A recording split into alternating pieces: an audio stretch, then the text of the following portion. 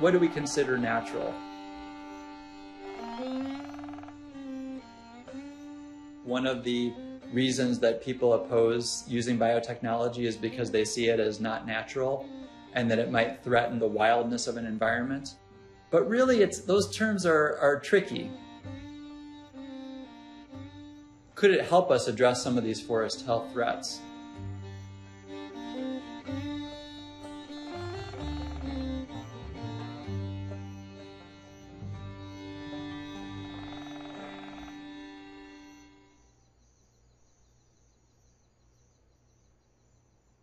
Biotechnology, in one perspective, could reduce the wildness of a forest by being a very specific and targeted human intervention. On the other hand, if human activities have introduced a pest or pathogen to a forest that's devastating the health of that forest, and we can use biotechnology to protect that tree species, could that in fact restore the wildness or naturalness of that environment? Genetic engineering might be a tool for helping to recover the health of our forests. I think people need to understand what the alternatives are and weigh them against each other. It's easier to think about specific examples than to think broadly. So let's think about the American chestnut.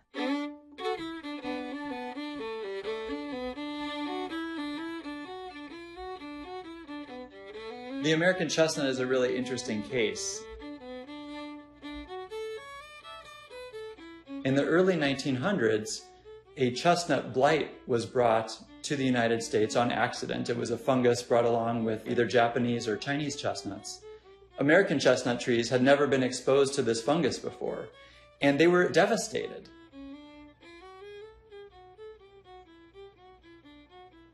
So the American chestnut tree is now functionally extinct. The European American settlers really relied on the chestnut mast for annual income and for subsistence. There's evidence that the chestnut was an important food and product for Native Americans. So there are a lot of reasons to want to restore the chestnut. It's a tree that was really important ecologically and also socially. But it's also an interesting case because those forests have essentially recovered. Other trees have come to take their place. And so we can ask the question, are those forests healthy? Would they be more healthy if they had chestnuts in them? There are likely to be differing opinions.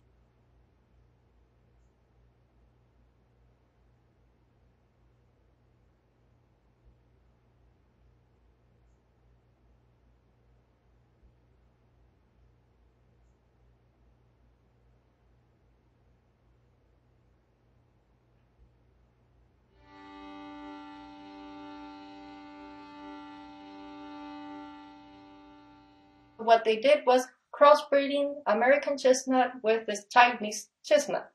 We all know the American chestnut, right? A very large and big tree. If we look at the Chinese chestnut, it's very different. It's a little bit smaller, it's a little bit thinner, it has less branches. When you crossbreed them, they will have 50% of DNA from the American chestnut and 50% of the DNA from the Chinese chestnut.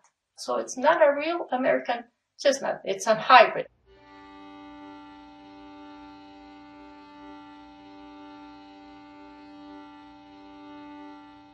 The genetically engineered American chestnut tree has a particular gene from wheat that detoxifies the fungus.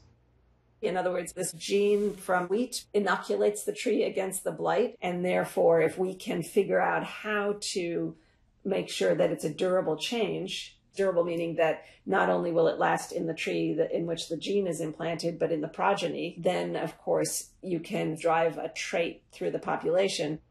Scientists have invested a lot of efforts into producing new variants of genetically modified trees. To date, not a single genetically modified trees have been used in either the wild natural forests or in managed forest plantations. Genetically engineered American chestnuts are currently undergoing USDA regulatory review, and if approved, will shortly thereafter be planted in the Appalachian Mountains. And the question will be, how will it work in the forest?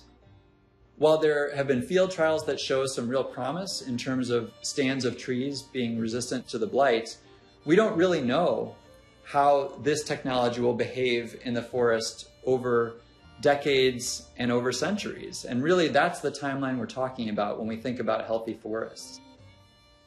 As a society, we're going to have to accept that kind of uncertainty if we want to move forward with that intervention.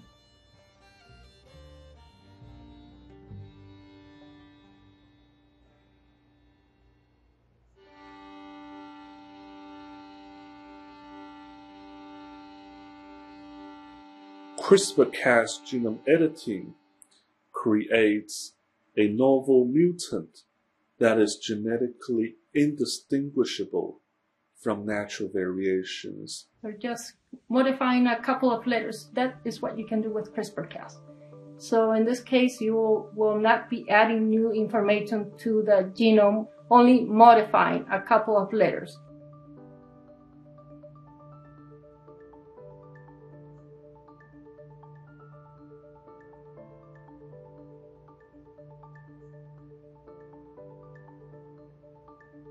One of the arguments for the CRISPR technology is that it's much more analogous to what can happen naturally in nature or through conventional selective breeding. So nothing different than what we've been doing in the past. Making things that could potentially occur naturally in a wild population is what is the most unique benefits of CRISPR-based genome editing. And some scientists argue that if you can't distinguish between a gene-edited plant and one made through conventional breeding, why would we treat it any differently? Why would we regulate a gene-edited plant differently if we might have been able to make it with conventional breeding? Using the more emergent, robust, and efficient and safe CRISPR editing approach is one of the more promising ways in which we could accelerate the genetic improvement of trees for specific climate change issues such as drought tolerance, invasive pests and pathogens, how trees alter their nutrient uptake. One of the challenges is that trees are very large organisms and they live a long time. And so scientists really, they like to work on organisms that are small, easy to have in a laboratory, and have very short generation times, like fruit flies. Trees are not good laboratory organisms. They take many years until they're at reproductive maturity. They also typically have very complex metabolism and a genetic markup.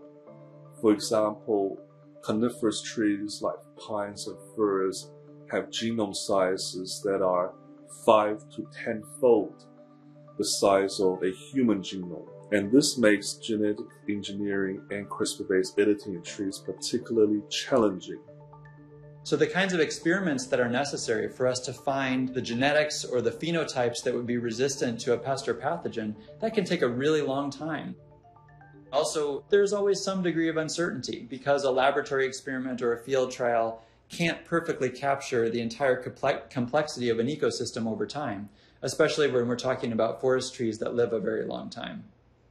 The decision on whether a genetically restored tree species is going to be the right alternative is not going to be an all or none. It's not going to be all trees we need to restore this way. Physically, we can't do it. Economically, we can't do it. Scientifically, we can't do that. It's going to be a species by species decision. These kinds of decisions resonate with how people see the woods, how they view wildness, how they experience nature.